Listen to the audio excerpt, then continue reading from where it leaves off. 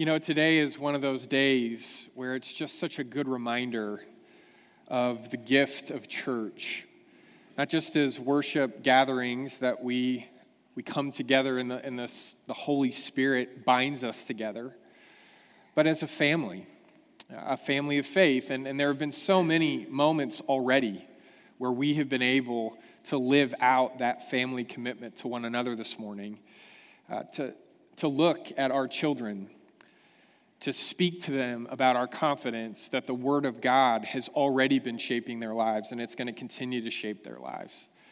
To get to witness together, to share with the Andersons, not just in their physical nuclear family, but for all of us as their brothers and sisters to get to participate. We don't just watch baptisms, church, we participate in those baptisms. It's already been such a powerful day, and now we're going to gather together as a family around the table. Now, what we're going to talk about this morning can be a challenge because, you know, growing up in the churches of Christ, at least for me, communion was one of those moments in church. Maybe each week it was the key moment in church that I felt like I really needed to be a part of. And I even saw some people, especially in the summer, in the church I grew up in, they would come to church and they would stay through communion because it almost always happened before the sermon. And then they duck out the back door, right? Because for them there was a sense that if they could only be there for part of church, they really wanted to at least stay through the Lord's Supper. And I want us to think a little bit about that this morning. What do we believe is happening as we gather around the table that doesn't happen in other moments of our week? And this is an outgrowth. Paul's still working through this key question for the church in Corinth, right? He's trying to tell them what are the basics of church. And one of the things that church people do is they wrestle with what kind of difference should Jesus' way of life, and death, and resurrection make in this specific situation, in this specific moment, what difference should it make? Right? It's not just something we do because we have to. It's not just something we do because, you know, we see other people doing it. It's something that we're a part of because we believe it's shaping our souls and our lives in a very specific way, that it's helping us conform our life to this story of the gospel where we die to ourselves willingly, right? Well, we choose to be crucified so that we can be raised into a new life, a new way of life that is so attractive to other people because it's a life that's founded on that resurrection hope. And I'm telling you, if there's one thing that you can't find anywhere else than in our faith, it's resurrection hope, right? And so we live that out together, and God fully intends for that to draw the world to find out how can they live that way? How can they experience that resurrection power in their own lives? And so each week, right, regardless of what the sermon's about, we have carved out a time in our tradition. And as you know, right, we're not the only church tradition that's out there. There's some churches that take communion far less often than we do. Part of the thought there, as I've talked to people who belong to those church traditions, is that it makes it more special. I think all of us who may have grown up in the churches of Christ and have taken it every week, we know the temptation at times when you do something weekly and it's routine, that you can start to do something on spiritual autopilot, which is not something we ever want to do as we gather around the table of the Lord as God's people, but it happens. And then there's traditions where they don't just take it on the first day of the week, they take it often throughout the week. Right? And here's the thing. I grew up convinced that of all the options that were out there, you know, we kind of felt sorry for those people because they got it wrong if they did it differently than we did it. I wasn't joking. I'm not. It's okay that you laugh. But I'm not trying to be flippant about it. I just was certain that there was grace for them, but we were right. And so people needed to do it the way we did. And I heard sermons that were, based on different texts throughout the scriptures that were talking about how the church celebrated communion, when it happened. And if you go to Acts, one of the things I'll let you know, Acts is not, as I've had more years on me, let me just say it that way. I am amazed that anybody could take the book of Acts and think that what it's showing us is the rule book and the predictability of church. Because the book of Acts is about God's people who are always 3 steps behind the Holy Spirit, and they're just trying to keep up, right? And they're going places they never thought they'd go, and they're accepting people they never thought they'd have to learn how to accept, and they're just trying to keep up, right? And so as you look at Acts, there's all kinds of different moments and examples of how the church celebrates this feast around the table. And it is obvious that they do it on the first day of the week, but it's not as clear that they only do it on the first day of the week. It's also not super clear exactly who all is invited to the table. Got your Bible and you want to look at this for just a moment? If you turn to Acts 27, there's this shipwreck that's about to happen. Paul's with a bunch of sailors, and they're scared, and they're nervous that they're not going to make it. And they haven't eaten in a long time, and suddenly Paul calls them together and says, take heart. Right? God is with us as long as we stay together. I think this text in Acts 27 is actually about communion. It doesn't use the word, but it uses the formula. You wanted me to talk about formulas this morning, I'm sure. It's the grammatical formula that shows up anytime in Luke or in Acts when communion's taking place, that somebody takes bread, they break it, they bless it, and they share it. Right? That's code word for Luke for we're gathering around the Lord's table.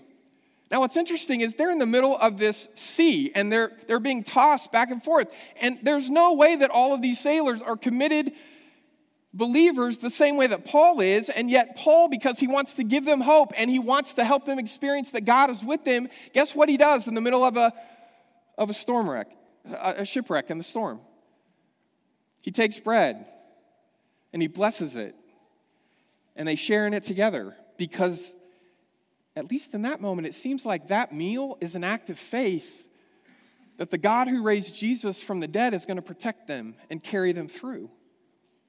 Now, I'm sure Paul talked to those soldiers, those sailors. I'm sure that they had conversation. We don't know what kind of relationship they had to faith in that moment, but Paul calls them together in a desperate situation, and they feast together. Now, you could argue, Jared, that the term communion doesn't show up here. Well, it doesn't show up all that often in Scripture. There's this description of people breaking bread. You remember the road to Emmaus, right?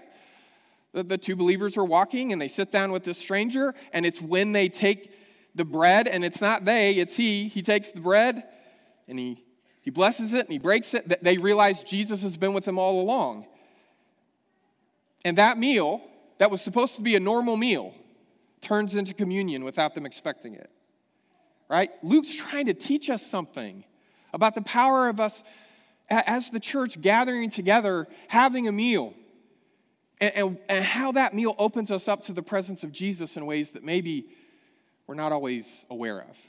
Okay, so the church in Corinth's taking communion when they gather together, but Paul finds out that the way they're taking communion is rendering it dangerous. It's a dangerous act of communion because it's more damaging than helpful. So let's read about Paul's reaction to that here in 1 Corinthians chapter 11, starting in verse 17. In the following directives, I have no praise for you, for your meetings do more harm than good. Your time together at church is doing more harm than good. Man, that is a hard thing to have to listen to the Apostle Paul say to them. Verse 18, in the first place, I hear that when you come together as a church, there are divisions among you, and to some extent I believe it, because I know you, right? No doubt. You think that there have to be differences among you to show which of you have God's approval. So then, when you come together, it is not the Lord's Supper you eat. This is crucial, church. They think they're calling it that. They're doing what they think they're supposed to do. And he says, yeah, I know you call it that, but that's not actually what's happening, because when you're eating, some of you go ahead with your own private suppers. And as a result, one person remains hungry and another gets drunk. Don't you have homes to eat and drink in? Or do you despise the church of God by humiliating those who have nothing? What shall I say to this? Shall I praise you? Certainly not in this matter. Everyone ought to examine themselves before they eat of the bread and drink of the cup. For those who eat and drink without discerning the body of Christ, eat and drink judgment on themselves. That's why many among you are weak and sick, and a number of you have fallen asleep. So then, my brothers and sisters, when you gather to eat, you should all eat together. Those who are hungry should eat something at home, so that when you meet together, it may not result in judgment. Okay, there's a lot going on here that I want to unpack as plainly and as directly as I can. It is obvious, right, that the way they're celebrating communion is that because the church is small enough to fit in someone's home, the church is also of a size where they can gather together around a table. And they're having a meal. They're not having a snack. Okay, they're having a meal.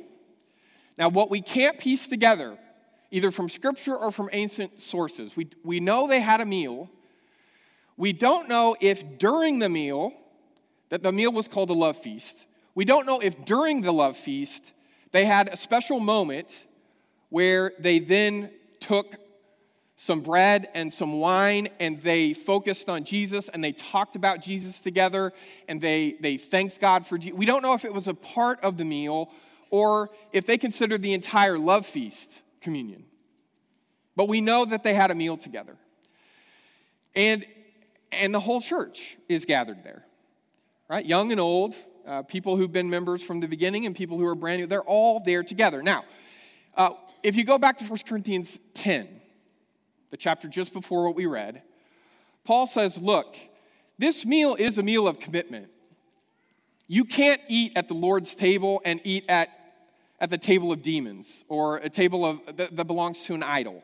This is a meal of commitment to Christ. It's a meal of allegiance, right? And all of your allegiance goes to Christ. You don't have any left over to give anywhere else. This table reminds you of that. You've made a decision. Your hearts aren't divided. This is who you want to be. This story of who Jesus is and who Jesus promises us we can one day become, that's what we're doing when we get together. Now, here's what's going on. In the ancient Roman Empire, there were different kinds of public meals. Okay, now, just to modernize it into our language, there was either brown bag or potluck. Are you with me here? Okay, and they're confusing the type of meal that Paul wants it to be. They're treating it like brown bag. So they're coming together for church, and, if I happen, to grill filet mignon before church, and then I put it in my Tupperware, and I bring silverware with me, and I bring, some drink that I want that's going to pair well with this filet mignon, and I'm going to get there a little bit early, because I have enough to eat that it's going to take a little while. But I also go to church with a slave, and that's exactly what happens in Corinth. And they get there late because their master didn't let them leave when the master said they were going to leave. And they get there, and maybe by the time they get there, there's not even a seat left at the table, so they have to stand.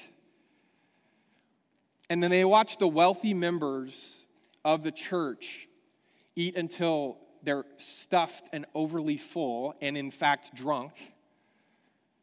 And then in the middle of this, they go, hey, come over here, we're going to do the thing. We're going to do the ceremony here in the middle. Come over here. Here's some table bread and here's some cheap wine. Let's do the Lord's Supper while you're standing here. And Paul says, if you treat one another that way at church, I wish you wouldn't meet together. And I'm not going to let you call that the Lord's Supper, because you are humiliating these people who come and have nothing. That's what he means when he says, don't you have homes to eat and drink in? And then he's still talking about them eating at church. What he wants those wealthy people to understand is the Lord's Supper is not brown bag, it's a potluck. And everybody brings what they can. And the honest truth is, sometimes some people can't bring anything. But the people who have enough to bring more to share, that's what they do at the Lord's table. Right? Because, and this is the foundational truth for this week. The church is this Christ-centered community where everyone has a seat at the table and everyone shares at the table. Now, specifically, it can be physical sharing in this text. But he wants that to be a symbol of how much they're sharing everything in life. Right? Everybody has a seat at the table and everybody shares at the table. Now, I realize when we talk about communion, we tense up. I mean, I do. I kind of tense up. I have a low bar for tensing up about things, okay? I get it. And part of it is because in our tradition, we have always treated communion, first of all, and I love this about our tradition, like something is happening between us and God. That there's a special encounter that's happening, and I believe it. I don't believe, I want to tell you this, that God is more available to us during communion. I think it's that we're paying more attention to God's eternal presence. Something happens. It's why people stay through communion and then bolt out the door, right? If they have to go somewhere. They want to be there for that encounter. I get that. I believe it. I'm convinced of it. Okay, but the challenge here is we're not in control of what's happening. And for me, a lot of worship growing up was controlling it so that I could get it right, so that I could please God and feel worthy. And I was super nervous anytime we change anything in worship because it may mean that we're getting it wrong, and then we're not going to please God, and God's going to get angry at us, right? I get all that. But the problem is Christian worship is not about proving that we can control things strictly enough that then we do it exactly right so that we unlock God's grace. Christian worship is where we encounter God's grace and we thank God for the grace that he continues to give us that we've done nothing to deserve or unlock. Okay? So, when we come together for communion, the first thing is we can't take good communion with that stuff we've been using. So this morning we're going to have Allison's bread. That's not really what it's called, but it's what I call it. Allison has a team of people that bake this bread.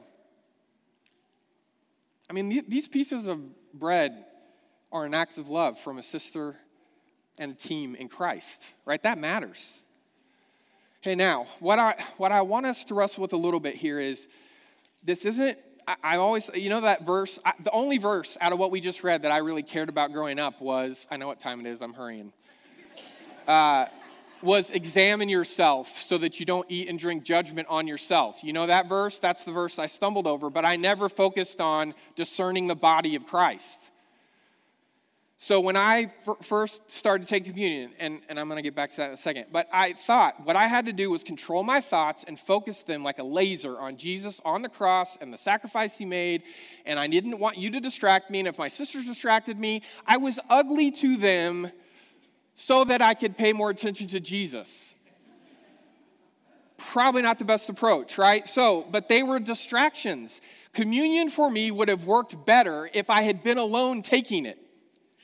If that's how we're taking communion, it's not the Lord's Supper, right? That's what Paul would say. If you can do this by yourself without any connection, and I'm talking, there are people right now that are joining us online, but they're joining us, right? It's something we're opening our hearts up to other people. You know, sometimes I feel people will complain that we sing during communion sometimes because it distracts them from being alone with Jesus. The church is supposed to distract you from being alone with Jesus. We're together with Jesus. That's the point. It's why it's okay when babies cry. I'm pretty sure God sees that as worship. I mean, I would. Okay, so here's the thing. This is God's feast, and it's God's invitation. And God doesn't need bouncers at the table. Okay, and I kind of thought growing up, I had to figure it out, I had to do it right, and I was obsessed with making sure the wrong people weren't accidentally getting to the table. The churches of Christ have always practiced what's called open communion, which means we don't have bouncers at the table. There are some traditions where if you haven't been baptized into that church tradition, you're barred from taking communion. You know, if you've ever visited one of those churches, how does that feel in that moment when everybody else gets to go? And because you're a Church of Christ member and you don't get to go, right? It feels like you're being held at arm's length. That, I think, I understand the intention. I do. I relate to it. But it's not our invitation. It's not our table. It's God's invitation. It's God's table. Now, it is a table of commitment. Just as much as I love our tradition of believers' baptism, I think this is a believer's meal. I think that's what he means in 1 Corinthians 10 when he says, you don't go to 2 tables, you go to 1 table. There's a level of commitment here, but when I was growing up, it was clear as day. The only way I could take communion is if I'd been baptized. In fact, there was a stretch probably from the time I was about 7 to 9 where the only reason I wanted to get baptized was so that I could take communion with my parents during church. My dad kept saying, son, that is not enough, man. So then my mom bought us matzo crackers and grape juice at home so me and my sisters could play church in the backyard so that we could pretend like we were a part of the community. And I look back on that. I can't prove it, but I would love to believe that God communed with us in the backyard. So here's the thing. We're about to take this, and it's a really personal decision. Do you believe in the body and the blood of Jesus? Do you understand some idea of what it means? Right? This is a believer's meal. I don't know that it's as simple as if you've been baptized, you're already in the head space and heart space to take it this morning. I'm not sure that's true. Because, by the way, if you're feasting at other tables during the week, you got a problem. If you're feasting at the table of greed or power or control, you got a problem, you and I. We got to make a decision again. Do we want to come back to this table and only this table? But I just want to say to you, it's okay if we don't have it all figured out in clean categories that we can defend against other people. That's not the point of church. The church is to come together as God's people and recommit ourselves again to trying to live like Jesus. And I got to tell you, we struggle with this language in our tradition. We talk like when you get baptized, you're a brand new Christian. You're not. You're a newly committed Christian. If you grow up in church at 8 and 9 and 10 years old and you haven't yet gotten baptized, I don't think you're a little pagan. You're a part of our church. You are newly committed in a covenant relationship that you have formally agreed to. I get that that's different. I believe that with my whole heart, that that's the moment of baptism. But here's the thing about this meal. Man, I'm trying to hurry. Okay. It's not a funeral that we enact week after week after week. It's the funeral meal. You've been to those, right? Have you been to a funeral meal? It's the best part of a funeral. Right? Because you've gotten through all the formal stuff and you get to be together and you share stories and you laugh and you cry and the spirit of that person is in that room with you. Right? I mean, they're there. And so the past is like breaking into your present at a funeral meal and you're together. You're not alone, you're together.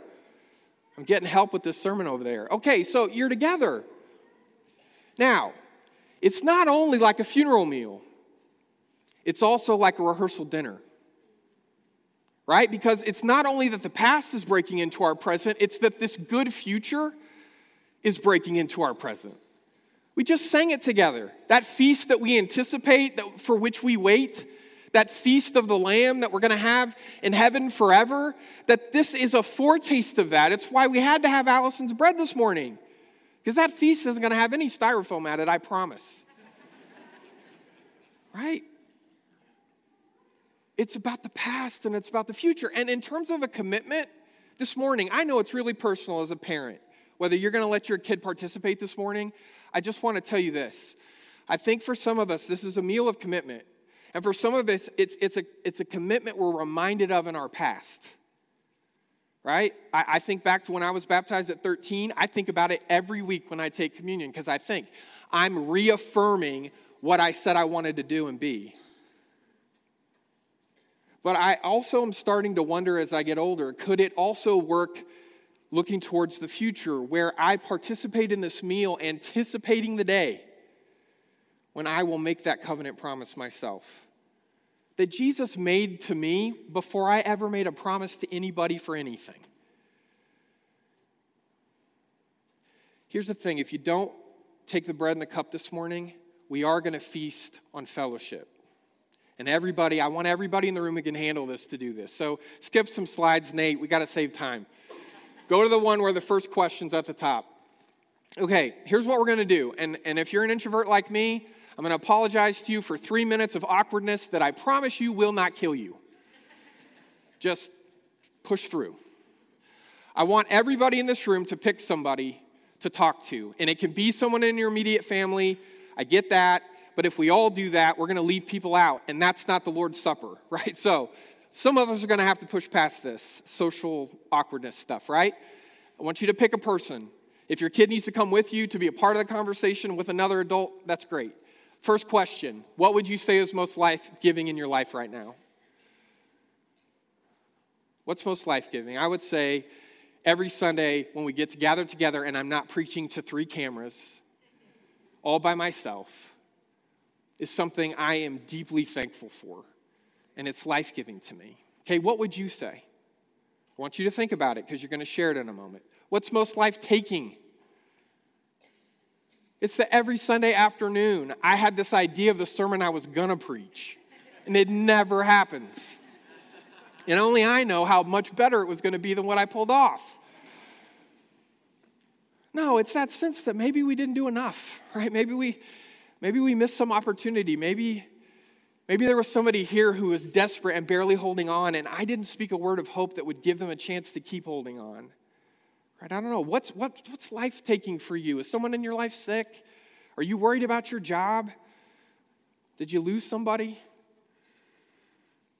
And then third, how would you like me to be in prayer for you in the coming week? You're not alone. Right? So I'm going to give you 3 minutes. I mean, this is quick, right? This is similar to the amount of a feast that we're able to have on Sunday mornings.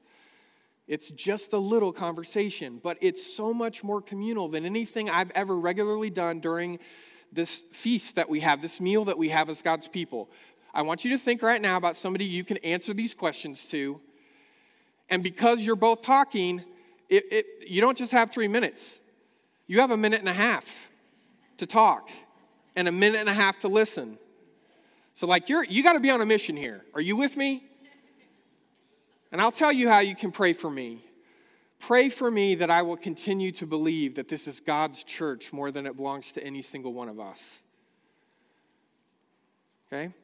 You with me on this? I'm going to give you 3 minutes. Are you thinking of somebody you can talk to? Okay. Get up. Let's do this. It's about to get crazy and loud again for a second. So again, before we decide to come and get the bread and the cup, if I said anything this morning that for you as a family is complicating this conversation with your children, I believe this is a table of belief and commitment. I just believe that our children are able to believe and commit before they fully believe and fully commit in the form of baptism. And so we got to wrestle with that. And we don't want to turn an act of worship that's supposed to be about welcome and embrace into something where we hold some people at arm's length and leave them out. And I don't think we intend to do that, but I think at times it can feel that way. So here's what I'll tell you. Before COVID, Lauren and I, just as a practice, had decided that the girls were only going to take communion after they've been baptized. It's absolutely connected to baptism, okay? I'm not trying to disconnect them. I'm just saying, can't it be connected to baptism before your baptism? And we worried about it, right? We wanted them to have an understanding. But during taking communion at home and during COVID, we were able to talk in ways as a family where it would have felt really unnatural for Lauren and I to take communion and just have them watch. Okay, so we invited them in. And when we came back, we asked them not to do that out of sensitivity to offending people here. Because it's not our goal to make anybody feel uncomfortable. And we know that people have different theological takes on who can partake in communion. Okay, so Reese doesn't take communion every week. Is she too young to take communion? Absolutely.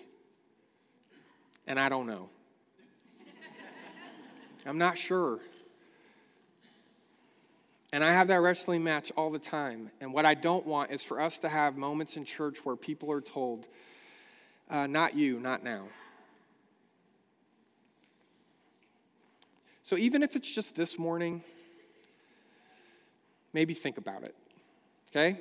So we're about to take it together. I need you to get up. There's 7 tables. There's tables upstairs. Get a piece of bread and a Dixie cup with grape juice in it, and we're going to take it together as a family, okay? Don't run anybody down.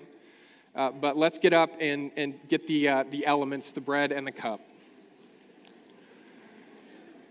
Here's what I want us to hold on to when we're about to take this.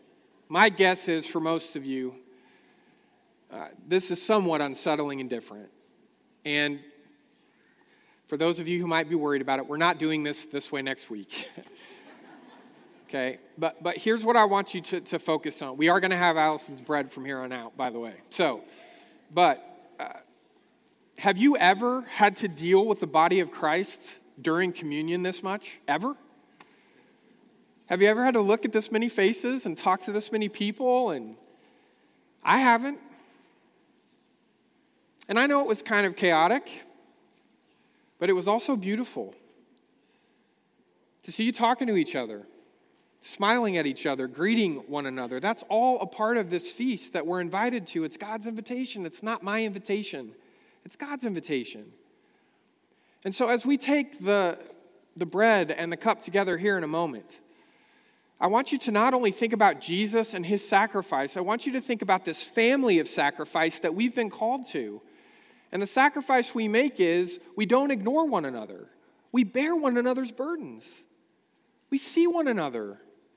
We embrace one another. Man, I'm so thankful. I'm not even a hugger. And COVID did something to me where I want to hug people. I want to embrace them. So I'm going to pray in a moment. But after that, as you take the bread and the cup, I want you to bring the person who spoke to you and told you how to pray for. I want you to bring them to Jesus with you. Hold them in your heart. This is communion. Let's pray. God, we thank you so much for your Son, for the fact that he closed the distance between you and us, and he closed the distance between us and other people. And we thank you that in this moment, all of us who have faith and believe and we want to be committed to you, God, help us in this meal to experience a renewed commitment. Whether it's a baptism that we're remembering or a baptism that we're anticipating, God, we want to be people who are washed clean. And we want to be people who bear one another's burdens because of who you are and who you've made us. It's in your Son's name we pray. Amen. Let's feast together. You know, there's a meal that we're going to get to eat someday, and everyone who's ever believed and everyone who's ever been committed and everyone we've loved and lost, there's going to be a seat for them at that table. And there's going to be a chance for them to share. And can you imagine the stories they're going to tell us? This is church. It's family. And I'm so thankful that each one of you are a part of it. Welcome to the table of the Lord. We're going to sing together now, and as we do, I want you... Pardon? Oh, thanks.